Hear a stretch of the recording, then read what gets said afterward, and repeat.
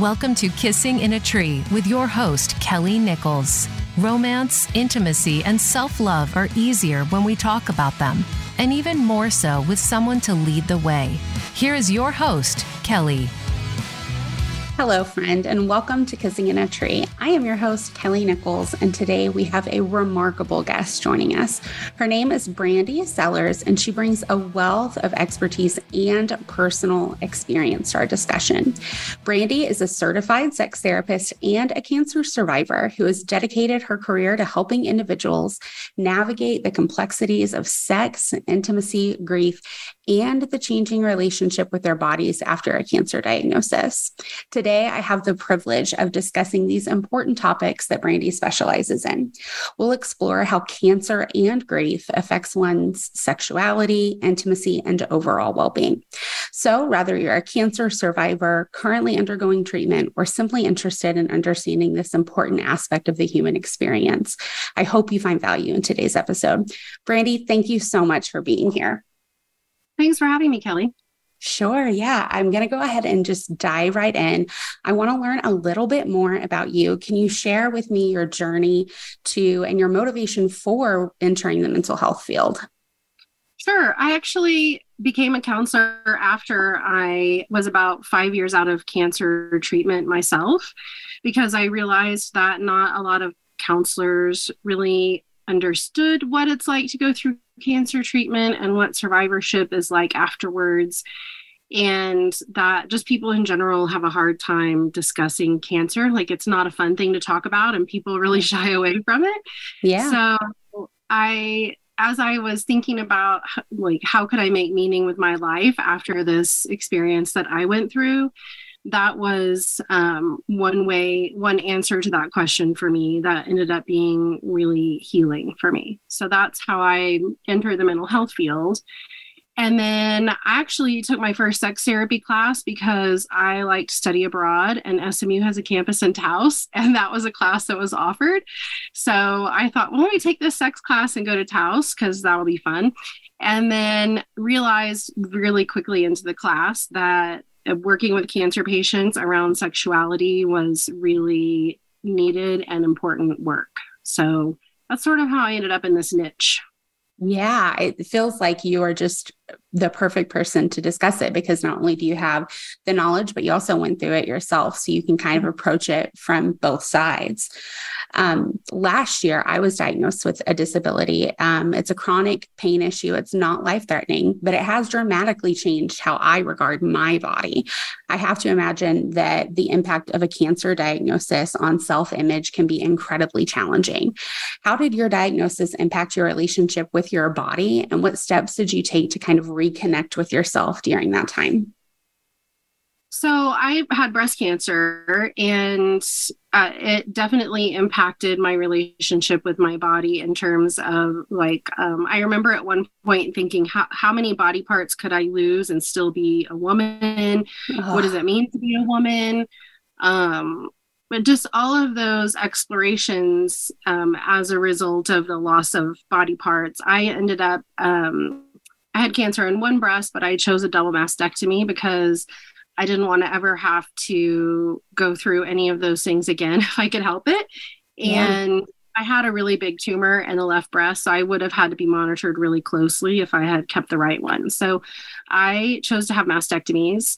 And then the reconstruction that I had actually was using stomach fat and skin to reconstruct breasts, which was important to me because I don't have implants. So again, going back to this idea of not having more surgeries and more, like every surgery I saw is just an invasion on my body, and I didn't want any more of that than necessary.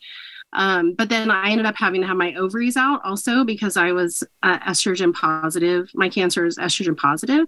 And so just like this constant loss of function or malformation of body parts really affected how I thought about myself sexually, and also brought a lot of grief about what I was losing. Like, I nursed my babies with my breasts. And so losing those parts that had been so meaningful to me was also really difficult.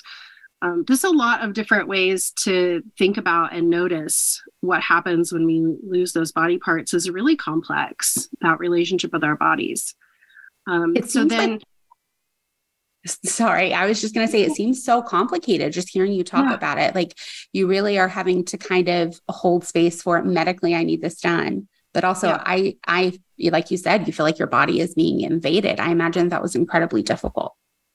Yeah. And also, they give you this terrible news that puts you into shock, basically. And then you have to make really important decisions that are going to affect your body for the rest of your life. And it's just, it's kind of a time of whirlwind. And then after treatment, you're left with, like I heard it described as a battleground one time, like in a war, the thing that loses the most is the battlefield. And after treatment, it is like your body was like this war zone. And then how do you pick up the pieces after that? And what tools are available, which it turns out where sex is concerned, not very many. And like, how do you go on from there and still live a life that is worth living? Like they saved your life, which is great, but also it's important to have pleasure in our lives. And so that's kind of been my personal journey of how to figure that out for myself. And then I really enjoy helping others figure that out as well. It seems like the way that you kind of took steps to feel at home in your body again was through education. Is there anything else that you did to kind of feel more comfortable in your skin during that time? I think the biggest thing was having awareness that I deserved that. And that, like I tell my clients all the time, like, we aren't going to take crumbs. Like I didn't survive cancer at 37, so I could just like eke out an existence for 50 more years or however long I live. Yeah. And so this idea that I deserve to have pleasure, like it really has to start with that, because then from that place, you can be curious about what does that mean and what does that look like? And that's where the education comes in. So many people, especially heterosexual couples, oftentimes their sex is just like penis, vagina sex, and that's it. Yep. And it's possible, depending on what kind of treatment you have, that you can't have that anymore. Well, so then you have to really be aware of what other things are available. And then all of these sort of couples issues can come into place. How has your experience living through that change your approach in your practice? Like what experience do you have, or what experiences do you take from that you can use to work with clients who are currently going through a similar stage of their life? I would say the biggest thing is I'm pretty good at noticing when people are not allowing themselves pleasure. I think that's also a societal thing too. Like we were a country based on Puritans, right? And yes, we went to the devil's workshop and we got to grind it out. Like it's the American way. And I'm very much not in that mindset. And I really value helping my clients figure out how they can also leave that mindset and take time for pleasure and leisure. And we did not come here to just work hard and die. So we got to build time and space for other things to happen. So that's really the biggest thing that I take into my practice. And it just looks different for different people. Yeah, so much of it. I mean, mental health is so individualized that trying to kind of broad strokes, it can be hard, but I appreciate you putting into words kind of how you have taken that experience and let it shape your journey.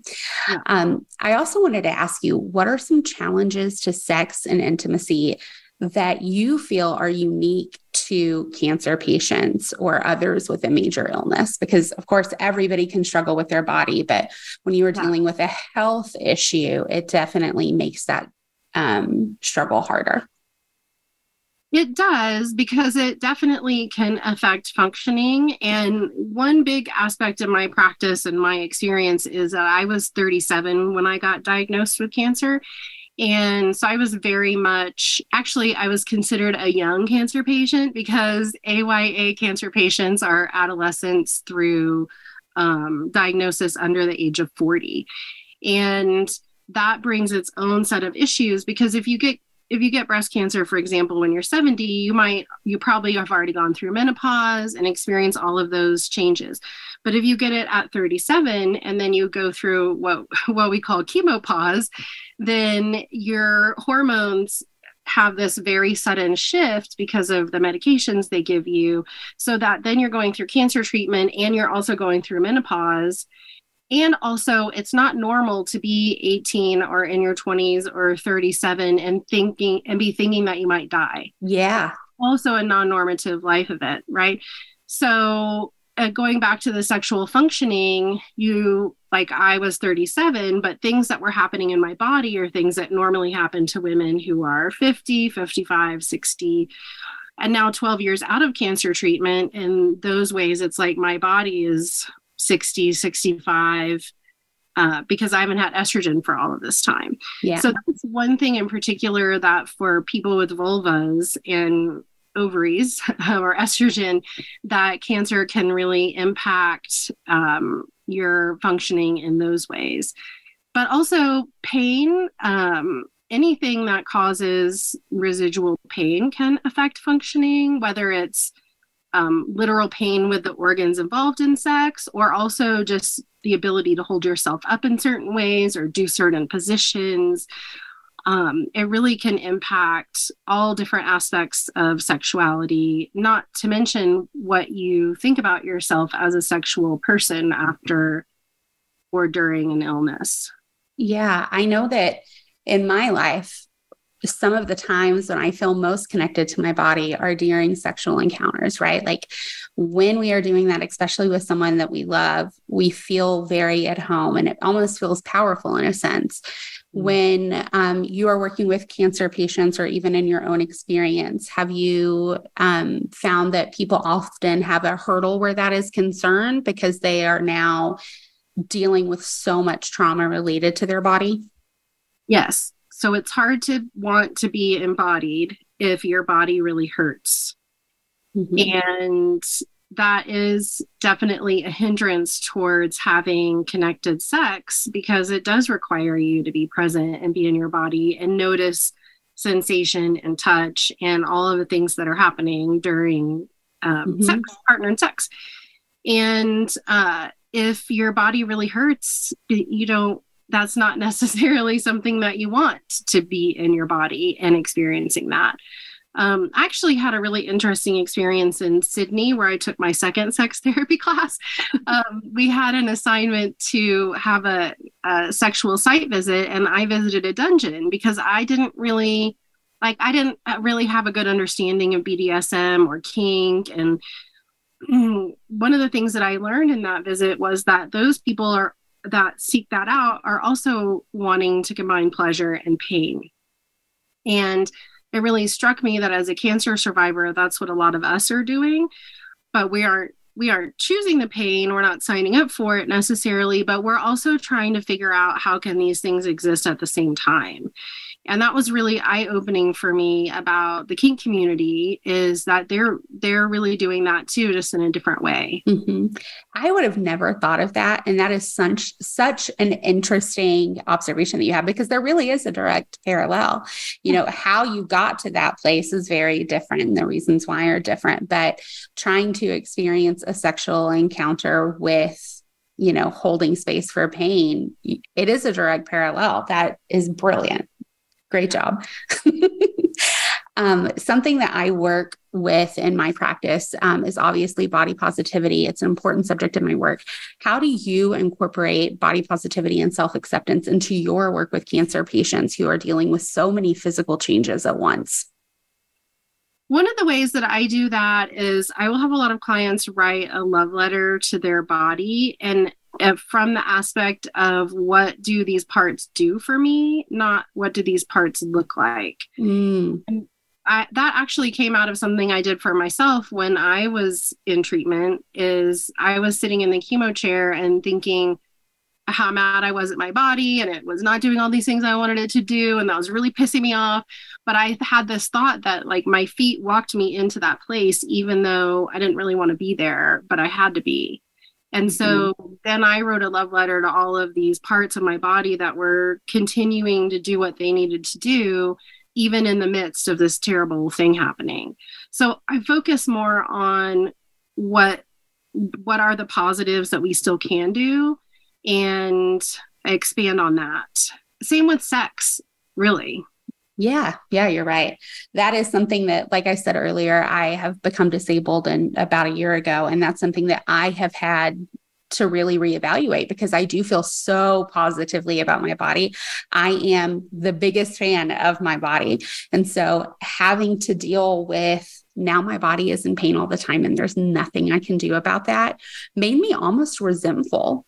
Like I was angry, and that made me to start to view my body differently. And I really had to reevaluate, like you said, what has my body done for me today? Yeah. You know? And that did help kind of shift it a bit for me as well. Did you find that you were dealing with resentment during that time too? Yeah. And I had a lot of resentment about the fact that I, quote unquote, did everything right. Like I had been vegan for a while, and before that had been vegetarian for a long time. And I was a runner, and I'm a yoga teacher. And so like my resentment was like, I did all of these fucking things, and then I got cancer anyway at 37. But that also ended up being lovely, because then it freed me to do the things I wanted to do and stop doing the things that were a slog that I didn't want to do. That's a great viewpoint for it too, that it really can free you once you let go all the shit, you know? Like now I eat cake when I want cake. Whereas before I'd be like, well, should I eat that? I should, blah, blah, blah. I don't do that. Now, if I want it, I eat it. Yeah. And I don't, I'm not like juicing celery all the time because I don't like it. So in that respect, it has been helpful. Mm-hmm. Have you noticed that your relationship with your body has changed since you've kind of started to give yourself a little bit of grace where that's concerned? Yes, I'm far less obsessed with how it looks. Yeah.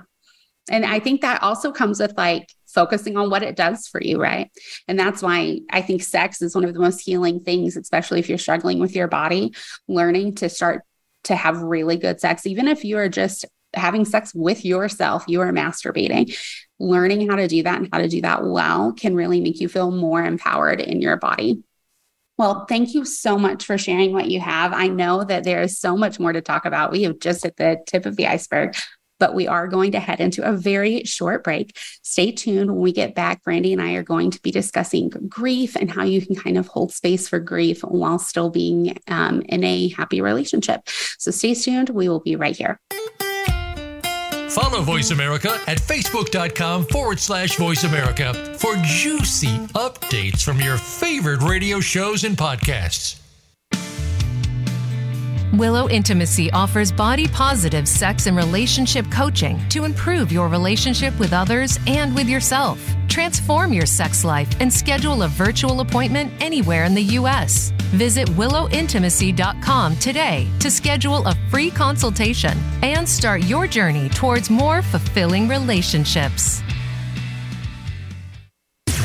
Voice America programs are now available on your favorite connected device, including Amazon, Alexa, and Google Home. Through streams with Apple Podcasts, TuneIn, and iHeartRadio, listening to your favorite show is as easy as saying the show name followed by the word podcast. Hey, Alexa, play Finding Your Frequency podcast. If that doesn't work, try adding on TuneIn or on iHeartRadio or on Apple Podcasts. No relationship is perfect. There's always room for improvement, but sometimes knowing where to start can be challenging. Willow Intimacy proudly serves women, men, and non-binary clients and comfortably coaches straight and gay partnerships. Take the first step and schedule a free virtual consultation at willowintimacy.com today. We're here to support your journey towards healthier relationships. Streaming live, the leader in Internet talk radio, voiceamerica.com.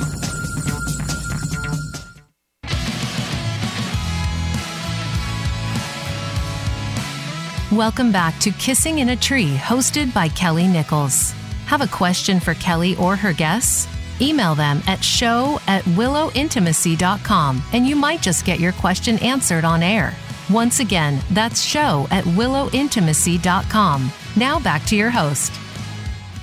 Hi, we are back. Thank you so much for staying tuned. Before the quick break, we were talking with Brandie Sellers about navigating a cancer diagnosis and how someone who is kind of starting that journey can connect with their body sexually. We're going to go ahead and jump right back into it. Brandie, I did want to talk to you a little bit about how someone who is in a relationship with someone who has been diagnosed with cancer can kind of best support them in that process. And in the reverse, also, how can someone who has been diagnosed with cancer help support their partner's sexual needs during that time? That's such a great question. And I think something that is not talked about nearly enough is what about partners of cancer patients and cancer survivors? Because it really affects if the partners are sexually active together, it can really impact the things that they're able to do sexually. And I think one thing I see is a lot of judgment about caregivers who still have desire for their partners. And they're really losing something too. And they might have grief about that, just like the cancer patient might have grief about that. And I think it's a great opportunity for couples to have curiosity and open communication about, we can't maybe do all the things that we did before, but what can we do and how can we experience pleasure together? And that's really important. And I think that we need to not lose sight of that, because caregivers are also really directly impacted by a cancer diagnosis. You're absolutely right. And I think part of what you talked about when we first started the episode was how even just talking about cancer and grief is something that is so shamed in our society. And sex is too. And so kind of dealing with both of those things at the same time, especially if there is a problem, right? Like when you are dealing with an illness and you still have a partner that is desiring sex, holding space for both of that seems difficult. What tips do you have for someone who is kind of in that position? How can they reconnect with their partner if they are feeling a bit of resentment about their partner's desire? I think engaging with a sex therapist, I mean, I'm a sex therapist and not to toot our horn, but it can be really helpful because our sex education is so poor in this country that we don't really have even a good language to talk about sex. And so then when there are sexual problems, we don't know how to talk about them because no one ever helped us learn to talk about sex. And that is what a sex therapist or a sex coach can offer, is tools and language to talk about it. One of the models that I like is like a desire cake, intimacy cake. And like the bottom, the fat layer of the cake could be like kissing and hand holding. And then it goes up to whatever is like sort of the pinnacle of your sexual experience together. And we might have to change that, what that intimacy cake looks like, or what our sexual script looks like. Mm-hmm. And that requires curiosity and assuming positive intent and communication in order for that to happen. And for couples who don't have those skills already, that's going to be really hard without somebody helping them to facilitate that. Yeah, it sounds like it, especially if, like you said, we don't have the language to talk about it. You know, our sexual education in America is, you know, in my opinion, hardly education.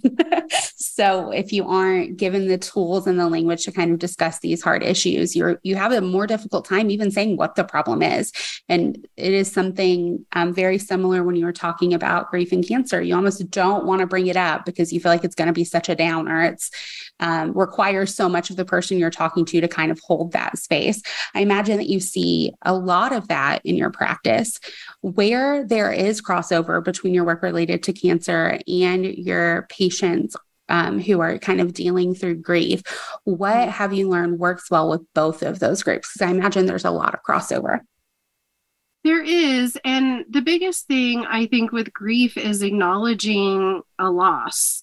And a lot of times I see people, or I hear people try to say like, I don't know why I am so sad about this, or I wasn't even that close to this person. Why did this affect me? Or it's just a pet, but like there isn't any sort of like chart for what grief is worse than other grief, or how certain things should or shouldn't impact us. It's just this very human experience that's different for different people.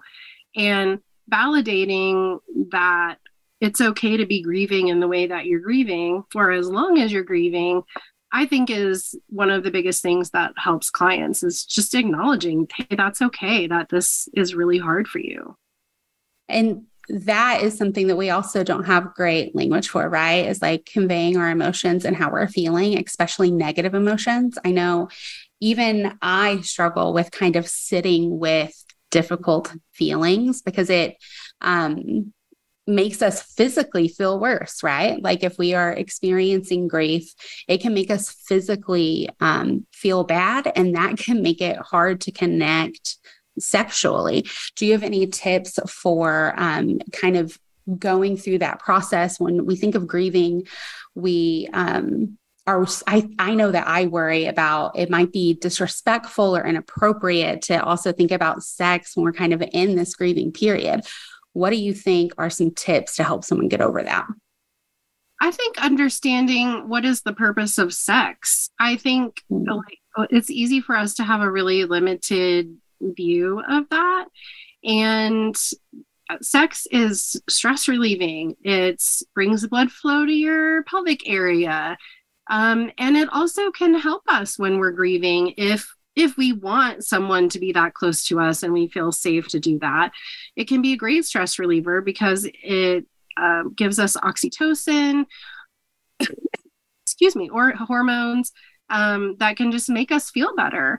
And so if we have a partner or partners that are willing to be with us in that, it can be a great healing tool. And it's okay to use sex for that healing tool. I totally agree. I think you put it beautifully when you were talking about the benefits of having sex during that time. And like I said earlier before the break, sex is a great time to really be in your body. And sometimes when we are going through difficult things, it makes us feel really detached. And sex can be a great way just to connect, even with ourselves, even if we take our partner or our partners out of it. I also wanted to ask you, when we think about grieving, we often think about the loss of a parent or a spouse, but as you mentioned, grief can come in more ways than one. Do you work with clients who are experiencing grief from the loss of a friendship or a relationship or a pet?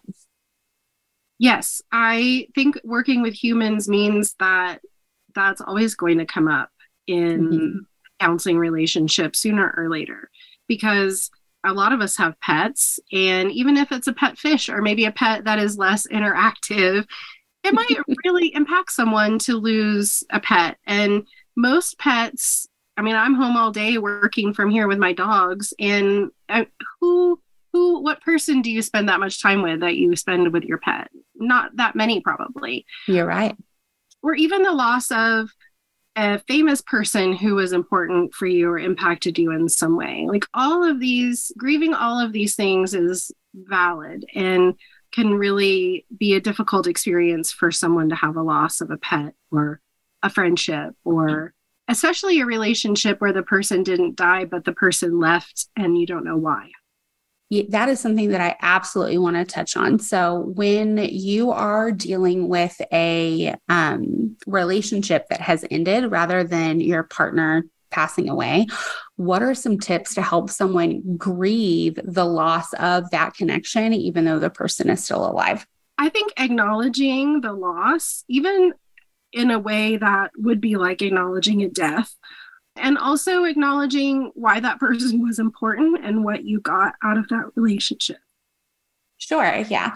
I absolutely agree with what you're saying. I think acknowledging the importance of that relationship kind of signifies that that is something that I can mourn. I don't even necessarily have to be mourning the loss of that person in my life, because a lot of times relationships end for good reason, right? But just acknowledging that like that person was important to me and they are now gone can be beneficial.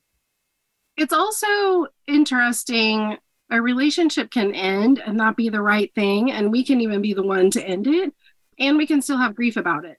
Mm-hmm.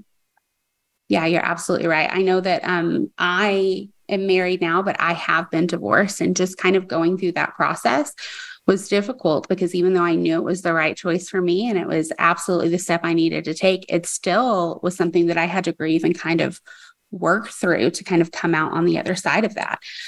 So we've talked a little bit about how you can grieve different events in your life. In that vein, what are some universal signs or symptoms of grief that transcend the circumstances of the loss itself? What do you think are some things that everyone who is experiencing grief go through, and some tips that they can utilize in their life to work through that?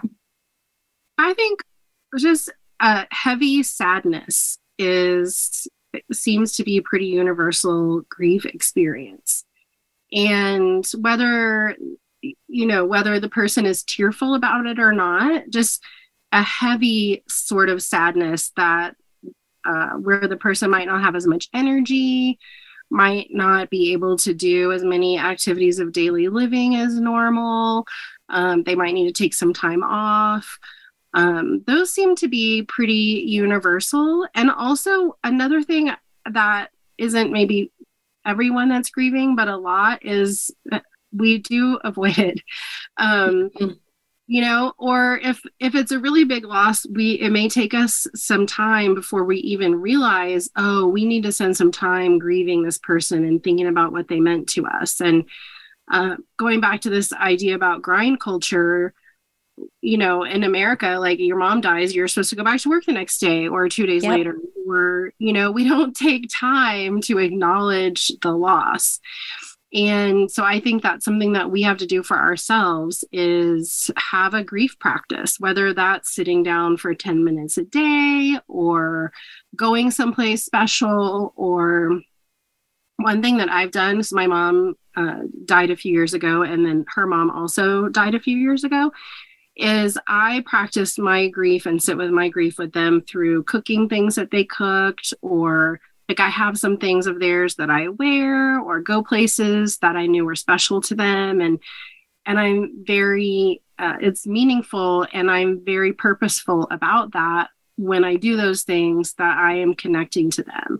And so I think that's one way that we can help ourselves through grief, is to remember that we are still here and we can still connect to those people or things, even though they are not still here.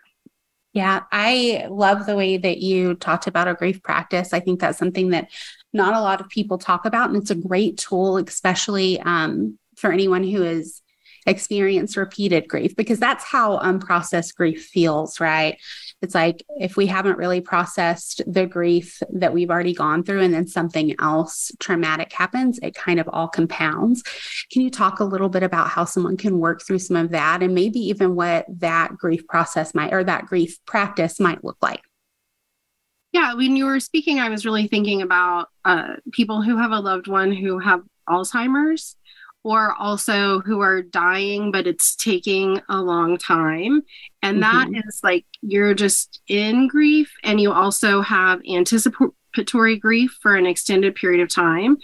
And one thing that I notice with people like that is they really judge themselves for their feelings about it, and don't acknowledge that this is a very difficult, extended emotional experience. And like with Alzheimer's and dementia, the person is dying very slowly right in front of you, but their body is fine for a very long time. And I think people don't acknowledge what a difficult emotional experience that is, and give themselves grace for feeling sad or angry or frustrated or whatever they're feeling about that. And how would you recommend that someone in that position can reconnect to their partner, especially when their partner is ending, their life? You mean like if their partner is dying? Mm-hmm. I think really good communication about how can we experience pleasure together? How can we support each other? Whether that's sex, or maybe sex is off the table, but that could still be hand holding. It could still be physical closeness, and instead of turning away. So it kind of also goes back to just sitting with difficult things and staying present, even though it's really hard and nobody wants to do that. I mean, nobody wants to be in that place. But I think the partner's not turning away from each other, but turning towards each other to be curious and communicate and connect, I think is really just the best recommendation. When we are talking about kind of relationships and how the grieving process can change those, we've talked a lot about the person who is kind of going through the grief. For the other person, how can they support their partner? So if your husband has a close friend that passes away, what is the best way to support them in that time? I know that we've talked a lot about communication. Are there some other things? Yeah, I think doing more of their share of the care tasks at home or parenting tasks, but also asking them, because, you know, some people like to stay busy when they're grieving. And so we also don't want to apply help in a way that isn't helpful. So that really does go back to communication. Like, hey, I was thinking I would do these things that you normally do. Would that be helpful to you? Or would something else be helpful? I think that's really a big thing, is taking load off of them, and also just saying, hey, I'm here and I know this is hard for you and I am available to hear about that. And I think that's so important, especially holding space for your partner. I know that anytime I'm grieving, my husband is great about giving me the space to talk about it as much or as little as I want. And also offering your partner options, which is something that, again, my husband is great at. He will say, do you want to discuss it? Do you want to be distracted? Do you want to disassociate? Like, what do you need that's going to fill your bucket the most, especially when you're going through a hard time? Because that's really how we care for one another. So I really appreciated you talking about holding space. Do you see in your practice that couples have a difficult time doing that with one another? Sometimes. And I see that some people sometimes think there's like a statute of limitations, like your dad died 3 months ago, you should be over it by now, as opposed to knowing that we could have grief come up forever about the loss of someone, right? And so that's part of that holding space too, is knowing that it's not like we're on a timeline that we're going to finish grieving and check it off the list. But we might be sad about something for a long time, and just to give the other person space to talk about that without judgment. Yeah, I totally agree. I have loved this conversation. You've been so informative. Thank you so much. We are going to head into another short break. I first want to thank you so much for listening. We've been talking to Brandie Sellers. She will be back with us after the break to answer your questions. So stay tuned. Voice America is on LinkedIn. Connect with us today. No relationship is perfect. There's always room for improvement, but sometimes knowing where to start can be challenging. Willow Intimacy proudly serves women, men, and non-binary clients and comfortably coaches straight and gay partnerships. Take the first step and schedule a free virtual consultation at willowintimacy.com today. We're here to support your journey towards healthier relationships. Have you become a member yet? Sign up now to become a member of Voice America. It's always free and easy. Plus, you get to take advantage of some great member benefits. Get unlimited access to millions of hours of on-demand content across all of our channels. Keep track of your favorite episodes, shows, and hosts in your own customizable library. Find out what shows you might be interested in based on your favorites. Plus, you get insider access with our newsletter. Membership gives you more. Sign up at voiceamerica.com and click register at the top right. Willow Intimacy offers body-positive sex and relationship coaching to improve your relationship with others and with yourself. Transform your sex life and schedule a virtual appointment anywhere in the U.S. Visit willowintimacy.com today to schedule a free consultation and start your journey towards more fulfilling relationships. The Internet's #1 talk station. #1 talk station. VoiceAmerica.com.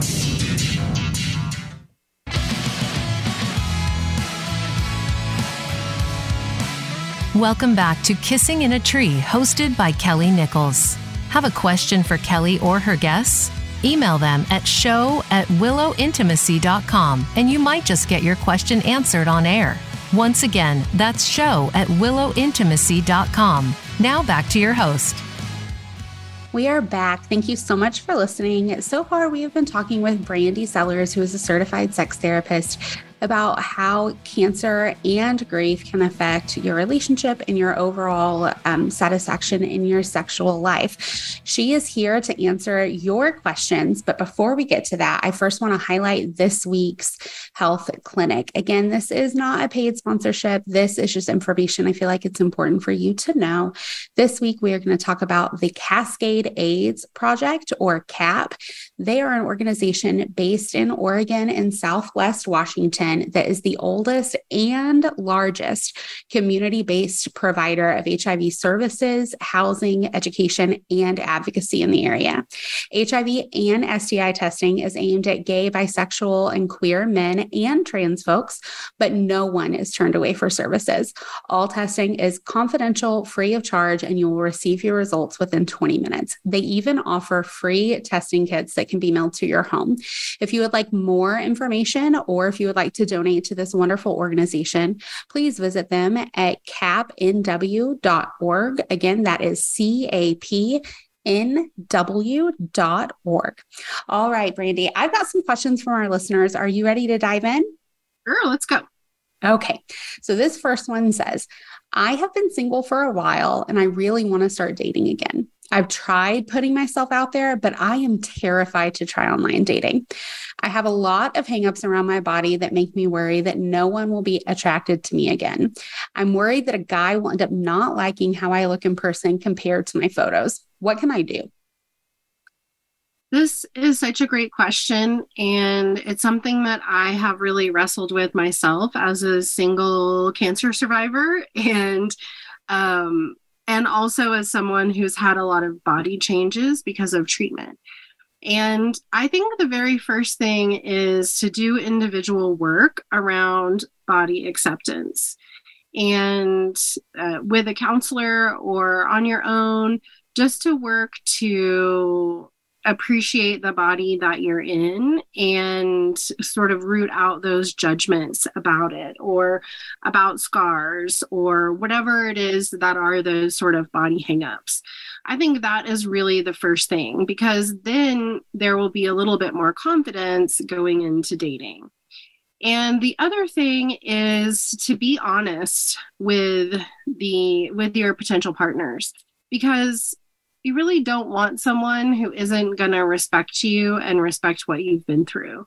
And if they do judge how you look in person compared to your pictures, even though I know that's painful and I acknowledge that, those also aren't the people for you. That's not someone that you're going to want. So when I feel like it's not a good connection, I'm grateful, because I'm like, okay, well, now I don't need to spend my time with this person anymore because they are not for me. And I deserve someone who appreciates me for who I am. You are absolutely right. I think you hit the nail on the head, especially about you kind of get off the hook when you find out that someone's a jerk or that they're not into you.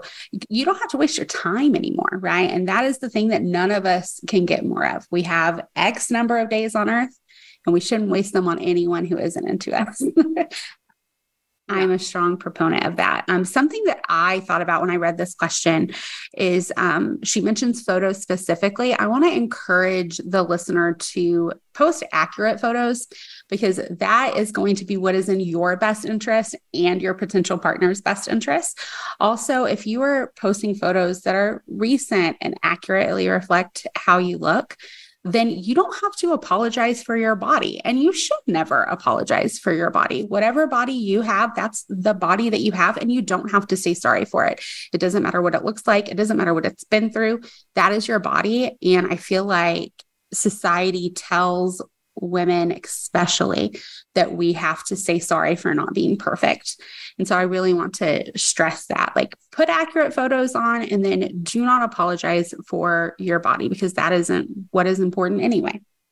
I did especially like this question for our episode, because I do imagine that after going through a cancer diagnosis, it would be difficult to kind of put your body out there, especially when it has changed in a way that someone might not expect, right? Like if we have scars that are covered by clothing and then clothing comes off and we haven't disclosed that information, it might be startling. Do you have any tips for someone working through that? I go back and forth about this myself because when I had my mastectomies, I had my nipples removed. And you can get reconstruction, but they are definitely not like the original model. Okay. and a lot of women choose to go flat after breast cancer, but might wear prosthetics. And so with clothes on, like you said, it appears like if you saw me, you would have no idea that any of this had happened under my clothes. And so I have thought a lot about like, when do you disclose and when do you not disclose? And I see talks about this on the message boards all the time, especially with younger cancer patients like myself who might be dating and single. And I think I think there's more than one right answer. I think disclosing when you're comfortable disclosing is the right time. And I am a proponent of disclosing before the clothes come off, but again, I think there's more than one right answer. And I think you have to kind of feel out what feels the best, what each person feels is the best for them. Yeah, I do think it's so individual, especially because how awkward, right? Like someone who hasn't gone through that experience doesn't feel the need to be like, listen, my left boob is a little bit bigger than my right? Like that's not a thing we have to disclose. Right. So I'm sure it would feel unfair, especially after what you've gone through has already felt so unfair. Yes. Also, I do want to add though, if you're with someone and you don't think that they are going to respond well, tell them right away, because the last thing, it would be very difficult to be in a situation where clothes came off and the person rejected you, and that would be very painful. So I do think if you're with someone and you're doubting if they will be supportive, then you should tell them right away. Also, maybe don't be with someone who won't be supportive. That too. And also like what we said, it saves us time at the end of the day, right? Well, I'm going to go ahead and jump into our next question. This one is a bit difficult, just letting everyone know. It says, I found out recently that my sister, who just turned 17, is dating a 21-year-old. I'm even more worried because I think he is love bombing her, which is a huge red flag. Our parents are totally fine with it, but my other sisters and I are worried. What should I do? Should I just stay out of it and let her work it out? I normally would, but I'm just scared that this guy is going to cause her permanent damage. I think first you could check state laws, because depending on what state you're in, that might be something that is reportable to the police or CPS, perhaps. That's the first thing that comes to mind.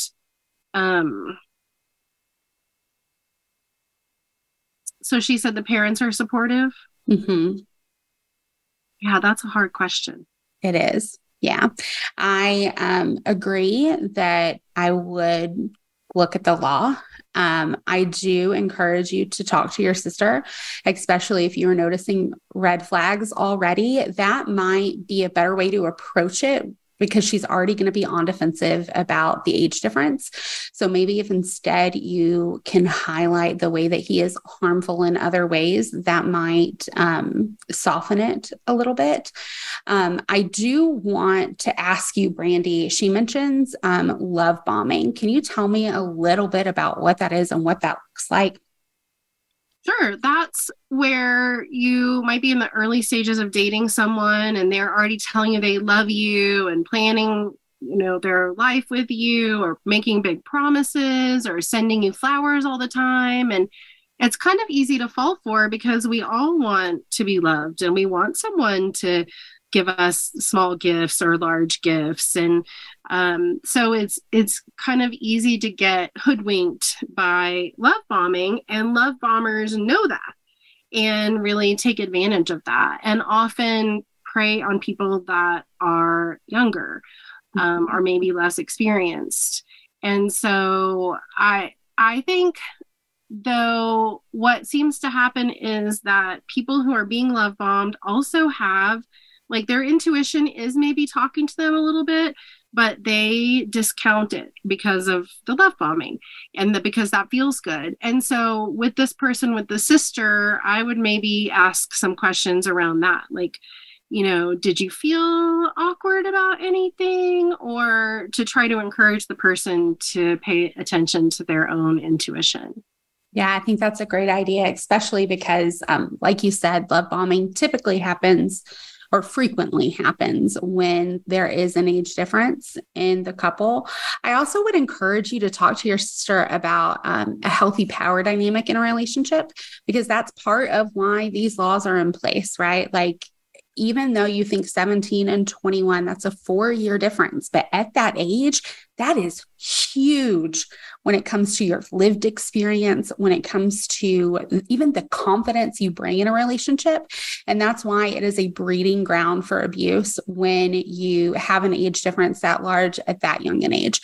So I would really encourage you to talk to her a bit about a healthy power dynamic in a relationship and what that looks like. Brandie, can you talk about that a little bit and what a healthy dynamic of power in a relationship looks like compared to maybe this relationship? Yeah, so definitely it would be non-exploitive, right? And the older person usually does have a little more power, especially in this situation, because the older person is an adult and the other person isn't, right? And so, and I think this also goes back to our poor sex ed in our country, because the sexual health principles, like if a 17-year-old knew about them and knew about consent and non-exploitation and honesty and shared values and protection and pleasure, then that would really have maybe inoculated her a little bit or into not getting into this type of relationship in the first place. So that non-exploitation piece is really important, and to make sure when we get into relationships that there is an equal power dynamic between the people. Yeah, beautifully said. I don't even have anything to add. That was great. I do really enjoy this conversation. I know that the listener at home is going to get so much from this, and they are going to want to see where else they can find you on the internet.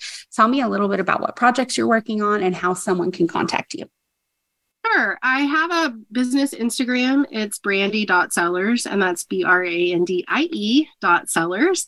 And my website is mindyourheartcounseling.com. And I am working next year. I'm working with someone who's actually a caregiver to a terminally ill patient. And we're putting together some clinician resources that we're going to be rolling out next year. But also in the meantime, I am licensed in Texas and Colorado, and I work with individuals and couples. And I really enjoy consulting with other counselors who are seeing cancer patients as well. Got it. I loved what you said about working to help get resources together for clinicians. Have you, in your cancer journey, did you learn that like there just isn't a lot of cancer-informed mental health practitioners? Yes. And especially in sex therapy, there are not a lot of us that combine the cancer and sex therapy. But yes, it's pretty minimal overall. And what exactly will these resources look like? Is it going to be just for clinicians, or will you have resources for patients and caregivers as well? What exactly does the program entail? This program will be just for clinicians. I am working on a self-guided class that couples will be able to sign up for and take at their own pace, where one of them has been through treatment and they're kind of on the other side and trying to figure out intimacy issues and things like that. But I'll be posting about that on my website and also on Instagram. So if people are interested in more about those things, they can look there. Wonderful. Thank you so much for sharing with us today. You have just been a total wellspring of information, not, like I said in the top of the episode, not just because of your cancer journey, but also because of the education that you have sought out. I know that some of the things that we touched on are specific to cancer, but also just hearing someone kind of have to start their life over when they're in their mid-30s is an interesting perspective. And I really appreciate you being so vulnerable with us. Thanks for having me. Of course. Well, that is our time. I want to thank you so much for listening at home. I also encourage you, if you would like your question answered on air, please send an email over to show@willowintimacy.com. Until then, deepen your roots, branch out with love, and keep growing.